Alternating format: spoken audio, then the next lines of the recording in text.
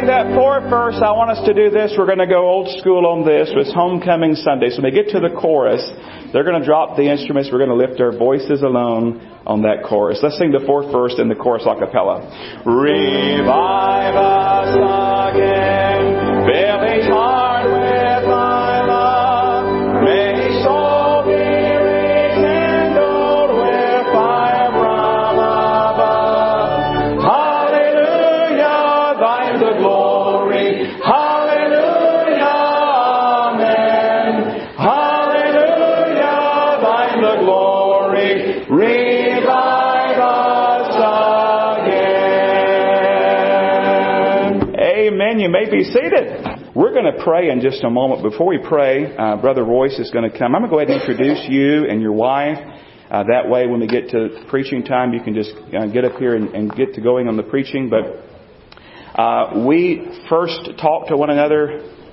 I called you a couple of months back, I guess maybe it was. And the Lord laid him upon my heart. And we did not know each other. But he is a native of Rocky Mount, which is not too far from where I grew up. And I was telling them that when I was growing up, we wanted to get to the big city. We wanted to go to the big town and go to the big mall and all. That's where we would go, about 35, 40 minutes from where I grew up. But Brother Royce is here, Royce Williams. He's a full-time evangelist, also is the evangelist on staff at Englewood Baptist Church in Rocky Mount. He and his wife Wanda are here. I got the chance to meet her last night. We're delighted to have you all. They have been here before, and I did not know that when I invited Brother Royce. I contacted him, I think maybe first by email to say, do you have this date open? And he said, I'd love to come again. I thought, well, that's kind of strange because maybe he's confused. But I didn't know. And then he said, no, I've been there before. And I said, oh, I didn't know. And so I honestly told him, I said, well, I'm going to go and mention to the deacons, we're going to have you come. And I said, if they don't want you back, I'll let you know, right? Remember I told you that. And they didn't say no, so anyway, we invited him. We've had a good time laughing together. They came in last night, and they're going to be here. He'll be speaking each evening. He'll be singing in each one of the services. And so I'm going to invite him at this time. He's going to come and sing, and then I'll come back and we'll pray together. I said, Brother Royce, we're so glad to have you and your wife here. God bless you. Thank you, Pastor Rudy. Looking forward to your time. Good morning. Good morning. It's good to be at Red Hill Baptist Church again. I think I see someone I know at the back.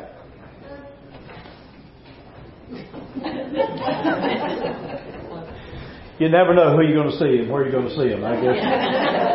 Are you from Red Hill? She is. Good to see you guys. Cameron, thank y'all for coming. Good to see you. I have short-term memory. You understand what I'm saying? I had to speak to him whenever I saw him because if I ever start preaching, I got a one-track mind, and so that's the way that goes. I don't know but 5 songs, so I know I did this when I was here before, but I'm going to do it again, all right? Go ahead and let it roll, bud. Bible only speaks of it one time, Isaiah chapter 62. Isaiah chapter 62. Come on up with it, guys. Come on up. You're getting close. There you go. A place called Beulah Land. Isaiah 62, verse number 4.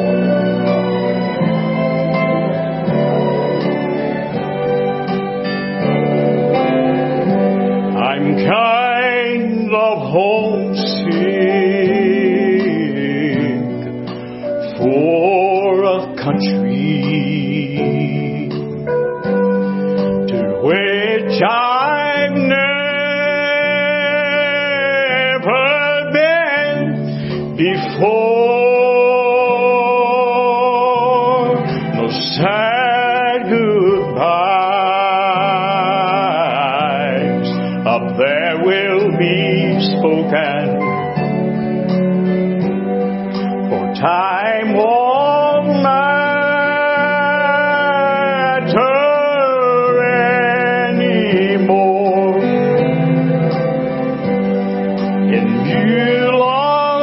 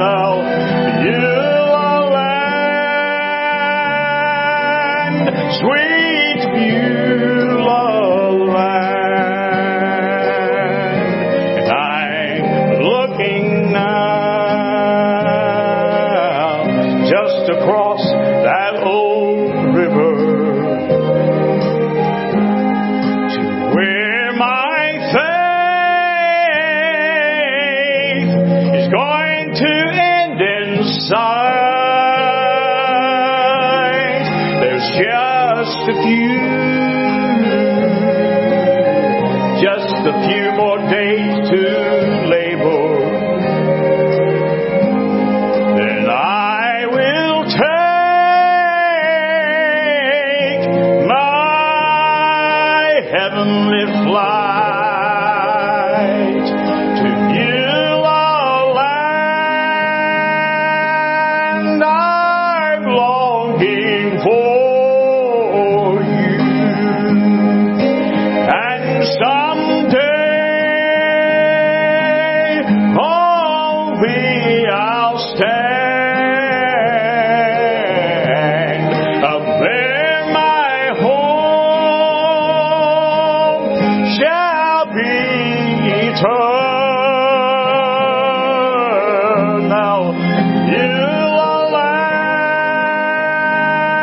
land, sweet Beulah land.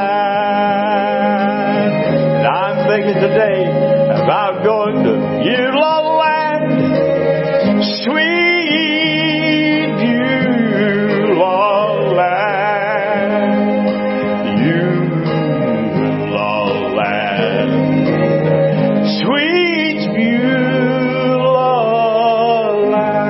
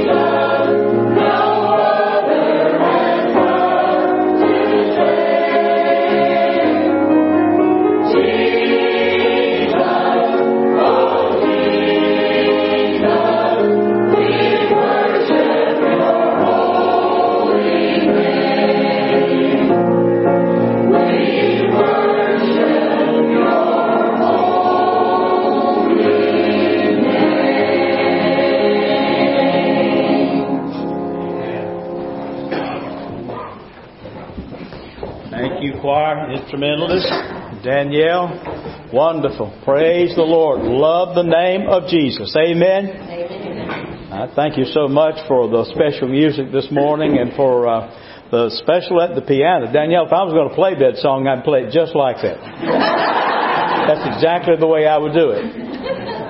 I actually play a little bit by ear. When I say a little bit by ear, I mean a little bit by ear. And I had thought about maybe sitting down at the piano this morning and playing something and singing, and I am so glad I did not. It will be the difference of Goliath and Elmer Fudd standing side by side.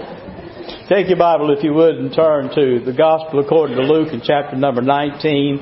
If you would, please. The Gospel according to Luke, chapter number 19. This passage of Scripture, this chapter is well known for the story of Zacchaeus. I know most of the time when you say turn to Luke chapter 19, everybody thinks you're going to preach on Zacchaeus. I might mention a word or two about it, but I'm going to be moving on to the middle part, actually, of this chapter. It's a joy to be back at Red Hill. It's been, Pastor, 11 or 12 years, right along in there somewhere.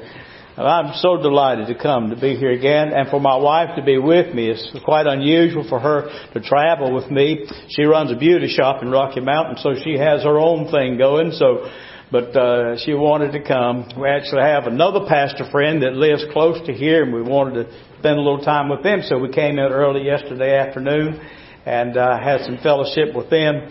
And Cameron and Wanda Curran. Boy, it's so good to see you folks. I couldn't remember your name and why. My wife's name is Wanda. Your name is Wanda. Why can't I keep up with that? Amen. I've lost some of my eyesight and I've lost some of my hearing and I'm losing my sense of taste, but the thing I miss the most is my mind. So that's the way it goes. What a joy to come and have this opportunity to preach in the homecoming service this morning. I know a lot of you are back home visiting, have people from Rocky Mount. They live on the other side of the railroad track. They live where the money is, over the other side. And we're on the Edgecombe County side, where I was born and raised. And that was a lot of years ago. But good to see Rocky Mount folks. And I was told you might bring barbecue today. I don't know whether you did or not. You did? Oh my. And so I'll be searching that out. What barbecue did you bring? Well, Smith barbecue. Smith's barbecue. I'm going to learn something today. Man. Smith and Dorcas. Red and white. Now I know what you're talking about.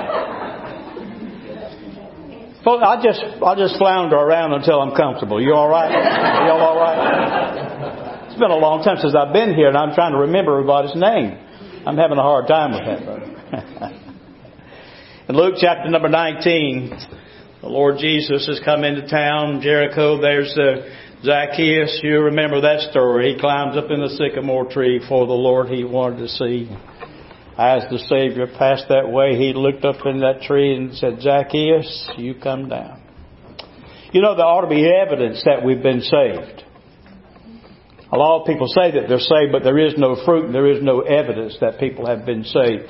I think that Zacchaeus, as a tax collector who had been skimming money from people for years and years, from the Jews to give to Rome, he is skimming the top. He's pocketing that money, you know. And whenever he had this conversation with Jesus, he said, come down from us, go to your house today. And he did. And they had that conversation. I'm sure Jesus prayed at the meal. Don't you think he did? And they had a long conversation.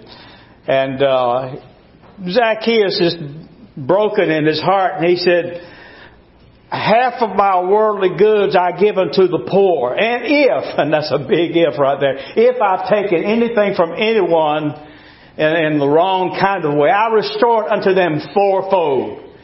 Now when you start talking to a man about his money, if the Lord has changed his heart to the extent that he wants to give half of his money to the poor, and then take anything he's robbed from someone and pay it back to them fourfold, I'll tell you that man's life's been changed. Amen. He's a changed man.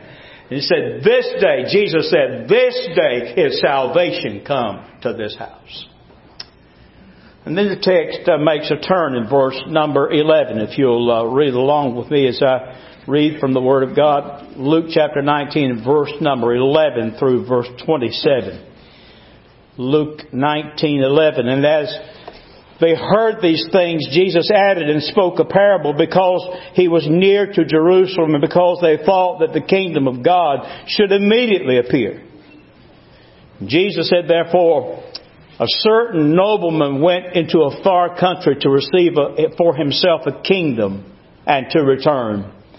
And he called his 10 servants and delivered unto them 10 pounds and said unto them, and if you believe it, underlining in your Bible, this is a wonderful place for you to underline or maybe mark in your bulletin. Occupy till I come. But his citizens hated him. Sent a message after him saying, we will not have this man to reign over us. And it came to pass that when he was returned, having received the kingdom, then he commanded these servants to be called unto him, to whom he had given the money, that he might know how much every man had gained by trading. Then came the first, saying, Lord, thy pound hath gained 10 pounds. And he said unto him, well done, thou good servant. Because thou hast been faithful in the very little, have thou authority over 10 cities. And the second came, saying, Lord, thy pound hath gained 5 pounds. And he said unto him also, be thou over 5 cities.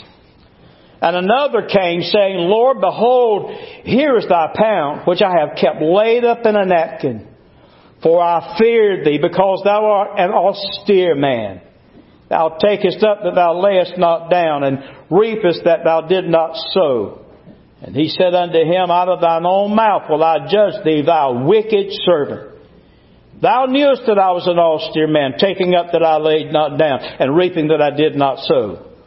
Why then gavest not thou my money into the bank, that at my coming I might have required mine own with interest? And he said unto them that stood by, take from him the pound, and give it to him that hath 10 pounds. And they said unto Jesus, Lord, he hath 10 pounds. For I say unto you, unto every one who hath shall be given. And from him that hath not, even that which he hath shall be taken away from him. But those mine enemies, are you listening? But those mine enemies, who would not that I should reign over them, bring here and slay them before me. Let us pray. Father, we're grateful this morning for the eternal, inerrant, infallible Word of God. We thank you this morning that we do not have to attempt to discern what is truth and what is not truth in your Word. For it does not contain truth, but is truth from the beginning to the end. We thank you that the Lord Jesus now gives us this parable and teaches us how we are to live this life once we have been saved. I pray that this morning, if there's someone under the sound of my voice who does not know you in the pardon and the forgiveness of sin, they do not know what it means to have the peace of God that passes all understanding. They do not know what it means to have contentment in their heart because they've never met Jesus face to face. We pray that even as Zacchaeus' life was changed and turned completely around because he had met Jesus, I pray that someone here today who may be lost would leave this place today knowing Jesus personally, knowing that their sins are forgiven, knowing that they're on their way to an eternal heaven, where it will be nothing but joy and bliss in the presence of you forever and ever. Oh God, I pray that you would save anyone here who's lost today. And I pray, Lord, for those of us who have known you. Some have known you for decades, for long, long periods of time. We have known you and have walked with you. And yet, Lord, if we are honest with ourselves today and honest with you especially, and even honest with one another, we would have to say, Lord, that we wax and we wane. We fall behind. We backslide. We come to the place where our faith is not as deep as it ought to be, and our living for you is not as fervent as it ought to be. We need revival. We need, Lord, for you to stir in our hearts and do for us what we cannot do for ourselves. I pray, Lord, that today, if we're not willing to be revived, I pray that many will be able to pray, Lord, make me willing. Make me, have me to change my disposition to the extent that I would want you to move in my heart and move in my life. Lord, we need you. We need your power and presence in our lives. And so we ask, God, that you would honor the preaching of your word and the worship that we've already experienced, and for the wonderful numbers of special music from the choir and all the congregational singing may have now, Lord, led us to this place where our ears are open, but yes, that our heart is open as well to hear from your word, and willing, Lord, to bow before you and to yield to your Holy Spirit as you speak to our heart. So help us, Lord, to be faithful to hear and to take heed to your word. We don't make any pretense, Lord, that we understand everything you want to do today. We just bow before you. Ask, Lord, that you would fill our mouth and that you would fill our hearts and that you would help us to receive what you have for us, to receive it gratefully, humbly, and then help us to live it out beginning this day and going forward till you come again. For you are coming again. And we anticipate that day with great joy. We pray it and ask it in Jesus' name. Amen. Occupy till I come. He is speaking to the church, of course, and I said to you that whenever we are saved, there ought to be evidence that we have been saved, a life that has been changed. The Apostle Paul said, therefore, if any man be in Christ, he is a new creature. Old things are passed away. Behold, all things are become new. There ought to be evidence that we have been saved. But there is this process of sanctification. Once we have been saved and we know that we're saved, we're in this process of sanctification, of becoming more and more like Jesus. And there are some things that we are to be about until Jesus comes. Jesus tells this parable, and of course you know he's speaking of himself. There are some things that just jump right out at you and you say, you know, this is about the Lord Jesus and the life and the work of Jesus. For instance, it says in verse number 14 of our text, but his citizens hated him and sent a message after him saying, we will not have this man to reign over us. And we call to mind that text from John chapter 1 and verse 11, where the Bible says that he came unto his own and his own received him not. It's pretty obvious when you read this text that Jesus is talking about him going away. He's been crucified. He's died for our sins according to the Scriptures. He's been buried, raised again on the third day according to the Scriptures. And now, by this time, is ascended back to the Father. And he has gone away to receive a kingdom unto himself, just like the parable. But his citizens hated him, and we have much of that today, do we not? Jesus had it in his day. He came unto his own, and his own received him not. The parable is about Jesus and the fact that he has gone away. But I think more succinctly, he is saying to us, yes, and I'm coming back again. And when I come back again, there will be a time of judgment and a time of reward. It's speaking to the judgment seat of Christ, which is numbered in a lot of places in the Word of God. The judgment seat of Christ, you do understand that all of us are going to a judgment. It's not just the wicked lost that are going to be banished from God's presence forever and ever.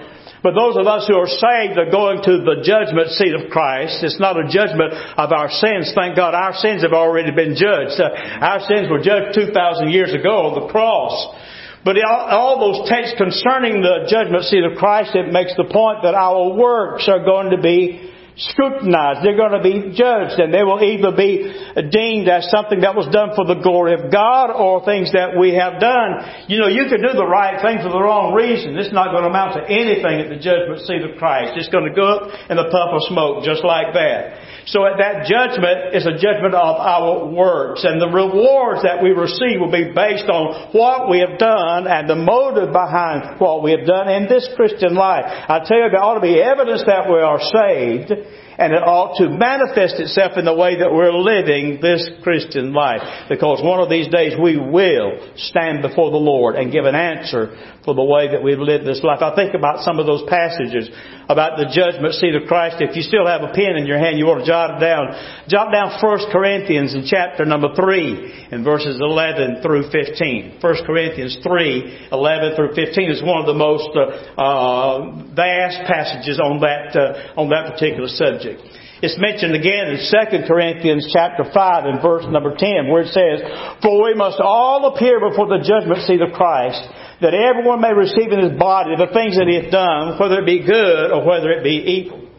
The Bible speaks of it again over in Romans in chapter 14 and verse number 10. We must all appear before the judgment seat of Christ.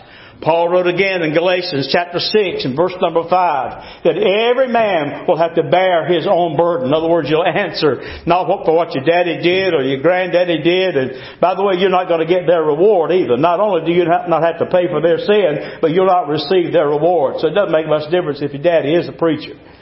You're going to have to live your own Christian life and use the gifts that God has given to you. And so, over and over again, even in Revelation chapter 22, I believe it is verse number 12, Jesus said, "Behold, I come quickly, and my reward is with me." Repeatedly. The Word of God is replete with the truth that you and I, as believers, are going to stand before the Lord. Our sins have already been judged, but He is going to judge our works and we'll be rewarded accordingly. It's exactly what this passage is all about. It's about occupying till I come. That was the command that He makes. And it's the command that our Lord makes to you and to me. He has gone away and He says to the church, "Take care of the business I have assigned to you till I come." I was thinking that this is the appropriate thing for a homecoming day, because oftentimes we need to be reminded that there is going to be a time of judgment. There is going to be a time of reward. And when we all come together, we celebrate going to heaven. And Jesus is there, by the way, preparing that place. Can you imagine what it must be like? He has created everything you and I enjoy in this world in 6 days. He's been gone for 2,000 years working. He says, "Behold, I go and prepare a place for you. And if I go and prepare a place for you, I will come again and receive you unto myself, that where I am, there you may be also." So for 2,000 years He's been preparing this place. And we're reminded on homecoming day that we're going to Beulah Land. But we also need to be reminded that there's a life for us to live between now and then. The Apostle Paul expected the imminent return of the Lord Jesus. He expected the Lord to come in his lifetime. And I presume that people in the first century did. And the second century did. And right until this day. And there still are a few of us, amen, that believe He might come today. There's not a thing in the world on His agenda that needs to be fulfilled that has not already been fulfilled. He could come for the rapture of the church any time that He desired to do so. I want us to be ready when it comes. Let's talk about what it means to occupy till I come. You could go anywhere with this, but I've chosen about 4 or 5 statements that I believe are worthy of our consideration. Number one, to occupy till Jesus comes, number one, means that we are to be salt and light in this world. Now, I know that's a kind of a blanket statement. Of course, it comes from Matthew chapter number 5, the greatest preacher that ever preached. His name was Jesus Christ. There He was on the mountain preaching. And He said to that congregation that day, as I reiterate to you this morning, you are the light of the world. Now, He had said it several different ways. In John 8 and 12, He said, "I am the light of the world." Matthew 5:14, Jesus said, "You are the light of the world." Psalm 119 says, "The entrance of Thy word giveth light." I remember Dr. Vance Havner saying this. We were talking about him this morning or last night or sometime another. And he said, in those 3 statements, Jesus was saying, I am the light of the world. Number one, the light shines in the Savior. You are the light of the world. Number two, the light shines in the saints. And the entrance of thy word giveth light. The word brings forth light. The entrance of thy word giveth light. The light shines in the Savior. The light shines in the saints. And the light shines in the Scriptures. We ought to let our little light shine. As a matter of fact, we need to make that little light brighter all the while. If you've been saved for 50 years and your light is not shining any brighter today than it was the first year that you were saved, you're way behind on your process of sanctification. We are to be becoming more and more like Jesus all the while. To shine the light. You understand we don't have any light. Jesus is the light. The only reason that I can be the light of the world is to reflect the light of who He is. Not who He was, by the way. Who He is. And so we love like Jesus and let our little light shine. We forgive like Jesus and we let our little light shine. We work in the church like Jesus and we let our little light shine. To occupy until He comes, He wants us to be in His church and to be faithful in and through the local body of believers. No man is an island. No man lives unto himself and no man dies unto himself. We need each other.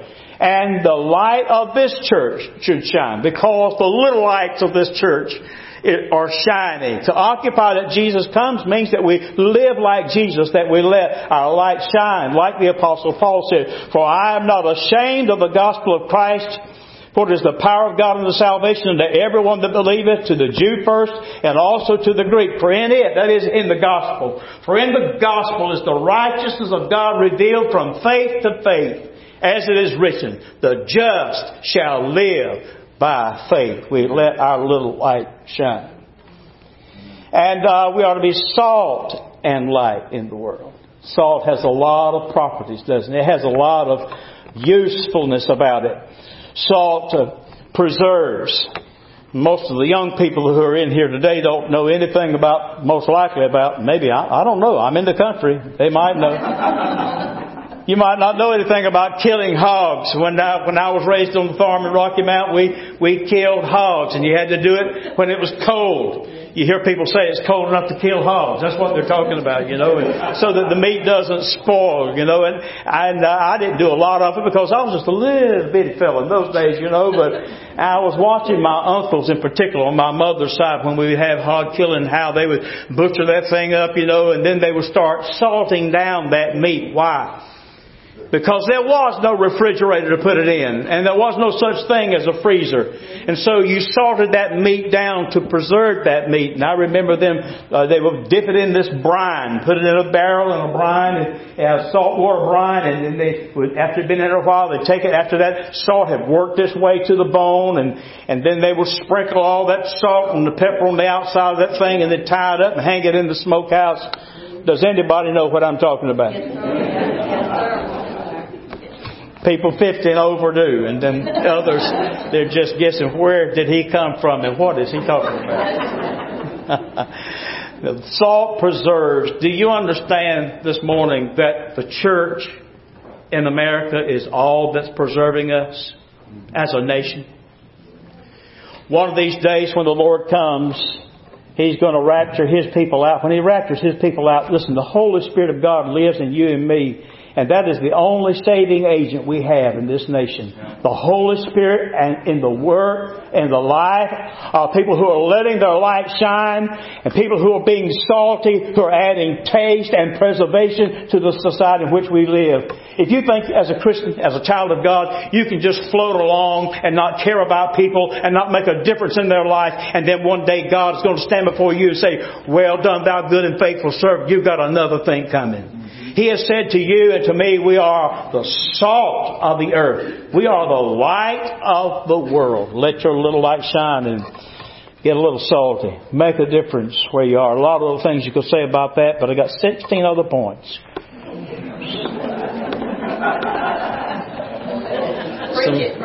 Somebody call the ambulance. Somebody just passed out on the back row. Salt and light. To occupy till Jesus comes means that we are salt and light in the world which He has placed us. Second of all, to occupy till Jesus comes means that we are to be sowers of the gospel seed. You do realize that God only has one plan to reach a lost world with the gospel of Jesus Christ. Go ye therefore and teach all nations, baptizing them in the name of the Father and Son and the Holy Ghost, teaching them to observe all things whatsoever I have commanded you. And lo, I am with you always, even unto the end of the world. We are to be sowers of the gospel seed. It's never said any more plainly than it is in Psalm 126. Psalm 126 and verse 6, He that goeth forth and weepeth, bearing precious seed, shall doubtless come again with rejoicing, bringing his sheaves with him. We are to be sowers of the gospel seed. We're not only just to let our little light shine and to be salt and try to make a difference and live a life that brings glory to God, but we ought to give a word with our lips that brings a glory to Him. It's not an either-or situation. And here about 20 or 25 years ago, it was all about lifestyle, witnessing, lifestyle witnessing. And folks, I'm telling you, you've got to have both. You've got to live the life so people can see the change in your life, but you also have to speak that message with your lips. And I'm going to take it just a little bit further now. And if you disagree with me this morning, I'll be standing at the door and you can apologize to me when you walk out. All right? If you are trying to live a good and godly life, and you don't give Jesus Christ the credit for that, you are robbing Him of His glory. Many a person has tried to be in the church and do the right thing and say the right thing, so that everyone sees your external and they think that you are the most wonderful Christian that has ever lived. And out in the community you have a good reputation and you're proud and all the rest. But let me tell you what. All have sinned and come short of the glory of God. And if you're good today, you're good by the grace of God. And only by the grace of God are you good. There is none that understandeth. There is none that seeketh after God. If you're good today, you're good because Jesus has changed your life. Don't be robbing God of His glory and go out there and have people think that you're something whatever that means. And then not give Jesus the credit for changing your life and making you the person that you are. Because He has. I am by the grace of God who I am. That's what the Apostle Paul says. We ought to agree with him this morning. We ought to be sowers of the gospel seed.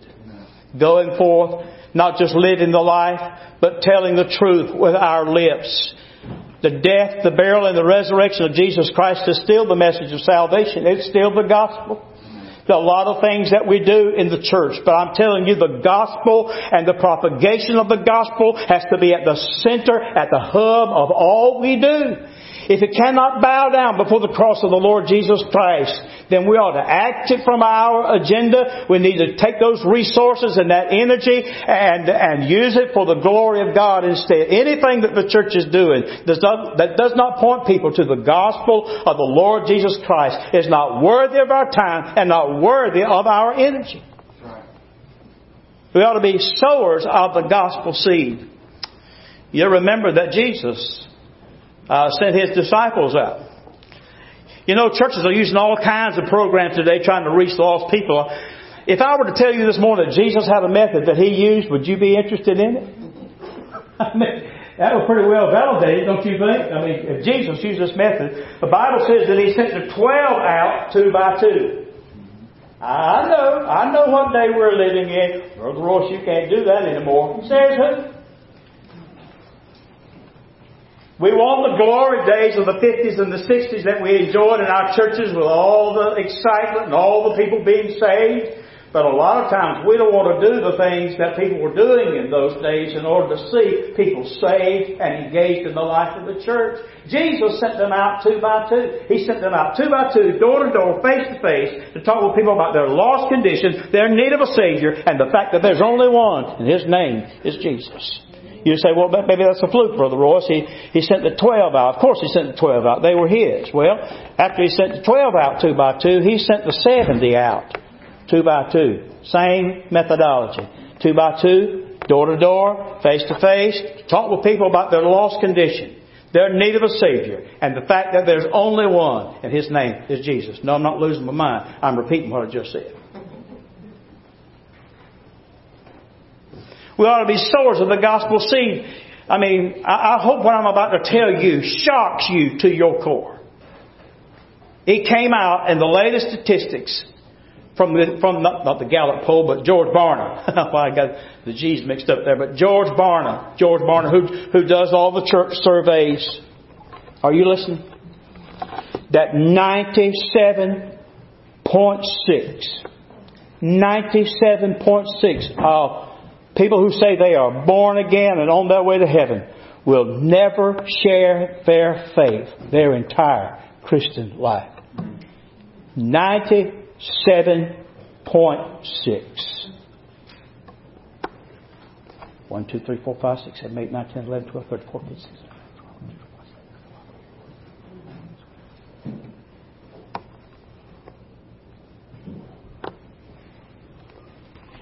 You see, we can be organized to the hilt, but if we don't do what Jesus said, we're going to stand before Him one of these days. We're going to answer for Him for all this time He has given us, all the resources that He has given us, all of the means to get the gospel out there that He has given us. We've never lived on a day better than this day to get the gospel out. We have more means by way of internet and radio and television and I mean just all kinds of means. We're going to stand before the Lord. The parable is all about Jesus going away, but He's coming back.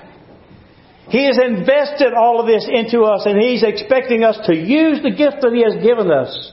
And when He comes back, there's going to be a time of judgment and a time of reward, and sadly a time of loss of reward. What could have been ours. But we've lost because we did not obey the Lord Jesus. Thirdly, to occupy till Jesus comes, we are salt and light. We are sowers of the gospel seed. And number 3, we are to be a mission-minded people. I'm in churches, all the while. I'm these days preaching about 25 revivals a year. Used to be more than that, but fewer churches are having revivals anymore than they used to have. Sad to say, but we're down from the number of Cosby, the Conference of Southern Baptist Evangelists. When I joined it in 1995, we had about 1,000 full-time evangelists. Would you like to guess how many we have today? 146. 146. There are no calls for revivals. They can't make a living. And so, I'm in different churches, about 25 maybe churches a year, 30 churches a year, something like that. And I'm telling you, the churches that I go into, a lot of times seems like we have just lost our sense of mission. We have lost the whole focus of why we're here. We think we're here just to enjoy this life and all the rest. God has called you and called me to be His witnesses. Go and be a fisher of men, Jesus told His disciples. We ought to be a mission-minded people. But oftentimes churches are so consumed with who they are and their church and what we are doing that we lose the focus that the Lord would have us to have on a lost and dying world. Hey folks, and it's not just way out there somewhere. It's in this county. A lot of them are washing their cars and waxing their boats and they're on the lake and they're on the golf course, and some of them we know them personally. We have to have a concern for something other than ourselves and who we are and what we're doing right here. We have been commanded to go. Now, I've already quoted one of those to you, but let me remind you, it's in the Bible more than one time. Go ye therefore, teach all nations, baptizing them in the name of the Father and the Son and the Holy Ghost, teaching them to observe all things whatsoever I command you. And lo, I am with you always, even unto the end of the world. Matthew 28, verses 19 and 20. But it's also in Mark chapter 16 and verses 15 and 16. And He tells us to go and to preach the gospel to every creature on the face of the earth. In Luke chapter 24 verses 44 through 48, we are to take the gospel to the end of the earth.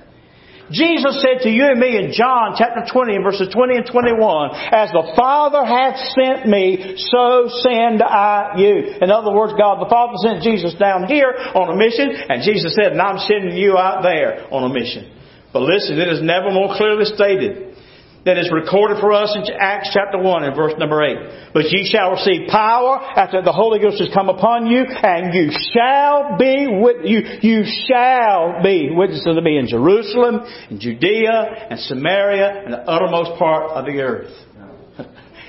When I was going to seminary out in Memphis, Tennessee, I went out there for 3 years, and then I finished up at Southeastern 1 year.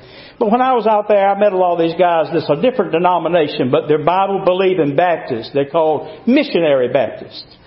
And I actually pastored a church there that was aligned with Southern Baptist and the Missionary Baptist Association. They're duly aligned. That's the phrase I was looking for. They're duly aligned.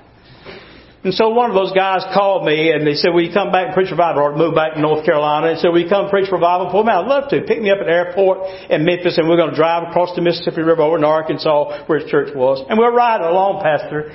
And he looked over at me and he said, now you do remember that we are a missionary Baptist church. To which I replied, there is no other kind. Let me tell you what, if a Baptist church is not missionary, it's not a Baptist church, it's something else. I don't know what you're going to call it. But a Baptist church is a mission-minded. We care about people where we are in our Jerusalem, but also in Judea and Samaria and the uttermost part of the earth. And a big part of what Jesus said when He said, occupy till I come, it means to be a mission-minded people where we reach out with the gospel beginning where we are, but don't wait until you finish, doing what you're going to do where you are to move on. I mean, all simultaneously a church is to be engaged and be involved. Thank God for our cooperative program and the opportunity to give to, 5,000 missionaries in North America and about 4,000 or so in 150 countries around the world. I thank God that I was saved in a Southern Baptist church and I'm a member of a Southern Baptist church, and we have this opportunity to give. But folks, mission is not just about giving. Missions is also about praying. Missions is also about missionaries being called out of our churches. Missionary is also about going if God taps your heart. You can go for a week. You can go for a month. You can sign up and go for 2 years. Or if God calls you to be a career missionary, you could go and stay in Zimbabwe until the day that you die. I'm telling you, Baptist churches, Southern Baptist churches are mission-minded churches. I believe it's a large part of what we ought to be about. Let me ask you, what are you doing about that? What are you doing about being missional? What are you doing about being mission-minded? Does it even cross your mind? Because I'm telling you, we're going to stand before the Lord one of these days and give an answer. Now, I'm going to say this, and then some of you will really be glad. Lastly. That's the word some of you have been waiting for. Someone was talking to me about chocolate cake a while ago. I told them this message is not going to be as long as it was going to be, because I get to think about chocolate cake, I can get done pretty fast, Especially if it's a 7-layer chocolate cake. So occupy till Jesus comes. It means that we are salt and light in this world. It means that how are you doing on that? We are to be sowers of the gospel seed. Are you trying to just to live the life and say, well, that's going to be enough when I stand before the Lord? We are supposed to bear that precious seed. Sowing that seed. To be one who occupies till Jesus comes means that we are a mission-minded people. And finally, we are a people that are mindful of His return and the judgment. That parable is all about this king who goes away to receive a kingdom unto himself. And, and his servants, all those who left behind. We don't want this man to reign over us. But he's coming again. He's given the one 10 pounds. One, a 1 pound, gave them all 1 pound. One had come up with 10 pounds after he sowed that the seed. By the way, that seed is the gospel. That's what it stands for. What have you done with the gospel? What have you done with the life that God has given you, with the talents, with the gift that God has given you? Have you used it to propagate the gospel? We're mindful of His return. Can you think of anything that motivates us more to live for the Lord Jesus than to know He is coming again and that there is going to be a judgment? For we shall all stand at the judgment seat of Christ. That everyone may receive in his body the things that he has done, whether it be good or whether it be evil. some of the things that we've done and we really didn't do for God's glory, it's going to be counted as wood, hay, and stubble and thrown over here in this pile.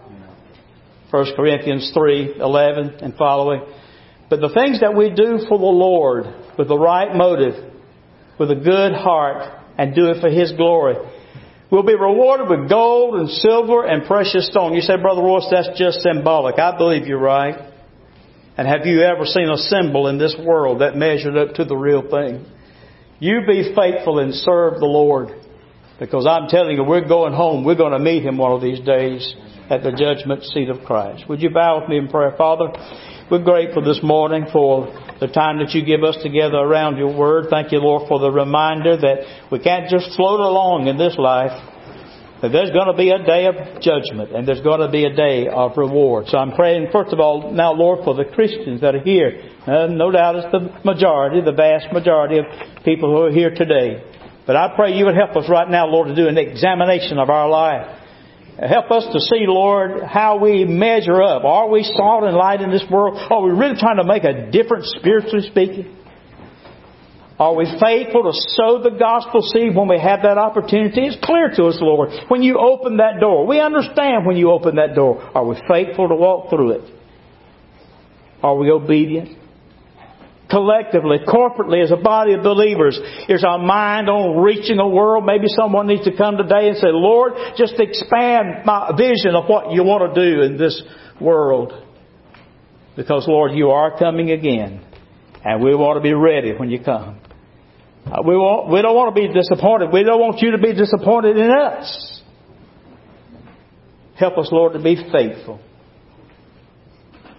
To carry forth the torch of the gospel. Even unto death. To the day you take us home. And then, Lord, we pray for someone here today who really, they can't experience revival. They've never been saved. But today you've spoken to their heart. You have reminded them that all have sinned and come short of the glory of God. And that Jesus died on that cross according to the Scriptures and was buried and was raised again on the third day according to the Scriptures. Help them to believe this morning that when Jesus died, He died for them. And this morning He's saying to them, come unto me, all ye that labor and are heavy laden, and I will give you rest. Help lost people to come today and accept the forgiveness of sin and the gift of everlasting life as Jesus holds His arms wide open to them today. Others have decisions they need to make, perhaps about church membership, perhaps about baptism, whatever it is, Lord, that you're dealing with people about.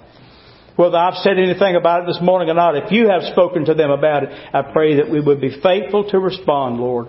You'll be pleased with us. May we be able to say, Lord, when we walk out of these double doors, I've heard from the Lord this morning. And I have obeyed Him to the best of my ability. It's our prayer, and we make it in Jesus' name. Amen. Our hymn of invitation is number 312, Softly and Tenderly. Jesus is calling. I'm going to invite you to stand and sing.